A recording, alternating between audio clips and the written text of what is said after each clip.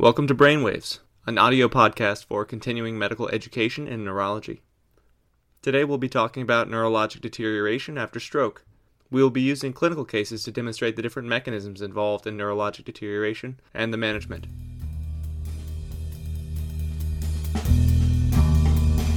Case number 1. A 60-year-old gentleman with atrial fibrillation and diabetes presented to the ED with acute onset, right-sided hemiparesis and expressive aphasia. Head CT did not show any evidence of early infarct signs or intracranial hemorrhage. Having not been on oral anticoagulant, he received IV TPA at 4 hours after symptom onset without any noticeable improvement in his symptoms, and was treated on the post-fibrinolytic pathway. Later that evening, his right upper and lower extremity strength declined from 3 out of 5 to 1 out of 5. His blood sugar was 125 milligrams per deciliter, heart rate 74 and irregular, and blood pressure was 159/72. This is a pretty typical case of neurologic deterioration after TPA in a patient who has a suspected stroke. Post-thrombolytic hemorrhage is one of the most concerning complications, and you see this in about 5% of patients who receive IV TPA. The likelihood of having a post-thrombolytic hemorrhage in a patient who does not actually have an infarct is less than 0.5% according to large pooled data. Of the patients who do have a true stroke and the 5% risk of subsequent intraparenchymal hemorrhage, that risk increases dramatically with increasing age, longer time from symptom onset to TPA administration, more severe strokes, and larger infarct size. Our patient was treated at about 4 hours after symptom onset, and he had a pretty dense hemiparesis with cortical signs suggesting a large lobar stroke, despite his normal head CT. So he would be at a higher risk. Another consideration for patients who have large stroke is progressive infarct, and this probably accounts for 20% of all causes of deterioration. Compromise of the ischemic penumbra can become irreversible with persistent failure of recanalization and poor collateral vessels. Progressive stroke nearly always occurs within the first 48 hours, so after 48 hours, if you find new neurologic deficits, you should be considering new stroke.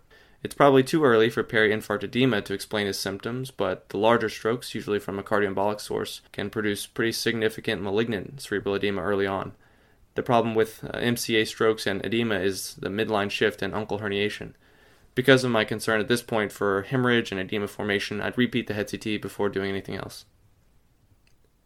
Repeat head CT demonstrated mild hypoattenuation of the left frontal and parietal lobes with sulcal effacement, but no obvious midline shift. This was consistent with progressive infarction, but it could not exclude edema from contributing to the symptomatic progression.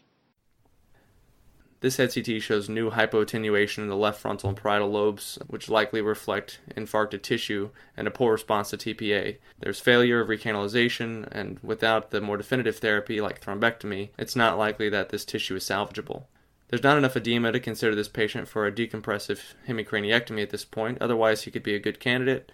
Someone who's less than 65 years of age, good premorbid functional status, and no major comorbidities. Decompression is considered life-saving in these patients, but functional recovery is unlikely.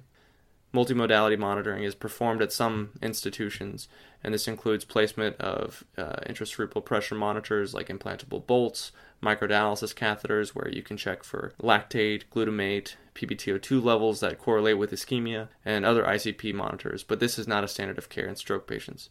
Medical management is all we're left with. As far as other pharmacologic and intensive care rescue therapies, unlike in other cases of cerebral edema, the vasogenic edema in stroke does not respond well to hyperventilation or corticosteroids. Hyperventilation may produce a cerebral vasoconstriction, which can exacerbate ischemia, or it can produce a rebound vasodilation with intracranial hypertension following restoration of normocapnia. Corticosteroids, according to a Cochrane review, also have no morbidity or mortality benefit after stroke, so it should not be considered. Case number 2. An 83-year-old woman with hypertension and coronary artery disease on aspirin and clopidogrel presented with acute severe occipital headache and imbalance to the ED. There was no antecedent trauma. Head CT confirmed a right occipital parietal hemorrhage, approximately 22 cc's in volume, without intraventricular extension. 2 days into her hospitalization, she is more somnolent and inattentive. Her blood sugar is 192, pulse 65, blood pressure 110/81, and she has a temperature of 99.8 degrees Fahrenheit. Because of the timing of this patient's worsening, I wouldn't think that she has a hemorrhage expansion, and unless she has any new focal findings, I wouldn't start with a head CT. Although she was on 2 antiplatelet agents, which increases her risk of hemorrhagic expansion, nearly all causes of progressive hemorrhage occur within 24 hours. She also has a relatively small hemorrhage that's supratentorial, and it's not likely to expand enough to cause herniation. I would start with basic labs, a urinalysis, and a chest x-ray. Her creatinine is 1.2 from a baseline of 1.1, with a BUN of 29. Liver function is normal. Urinalysis has moderate white blood cells with leukocyte esterase and some bacteria. Chest x-ray notes some right basilar atelectasis. This is great timing for a healthcare-associated UTI, but her creatinine clearance for an 83-year-old isn't the best.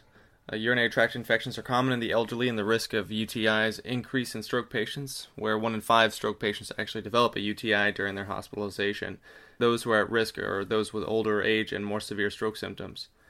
Regarding metabolic derangements, unfortunately, there is no threshold for uremia or hepatic insufficiency as far as liver function testing that correlates with intracerebral disease.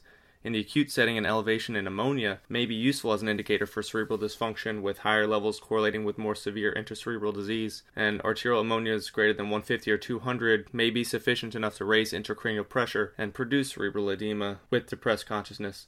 For now, I would treat her mild acute kidney injury and possible urinary tract infection with a small fluid challenge and treat the bladder infection to see if she improves. Her alertness normalized after the second dose of intravenous antibiotics, but she was more confused and sedated for physical therapy that afternoon. What are the next steps you would take?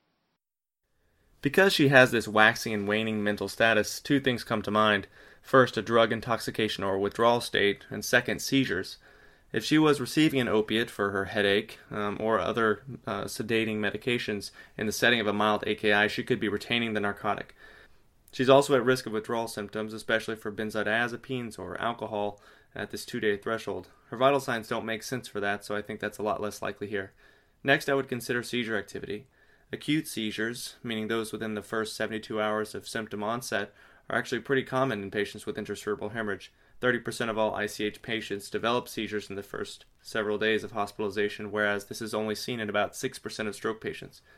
They're more common in the elderly and those with cortical or lobar hemorrhages, but they still can occur in 1 in 5 patients with a subcortical ICH.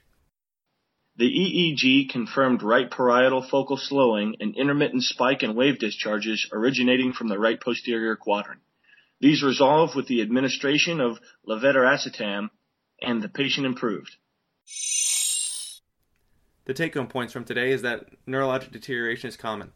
1 in 3 patients with ischemic stroke and nearly half of patients with intracerebral hemorrhage worsen during their hospitalization. It's nearly impossible to get by without doing a head CT in these patients, but it's always worthwhile to do a full neurologic assessment and diagnostic battery in these patients.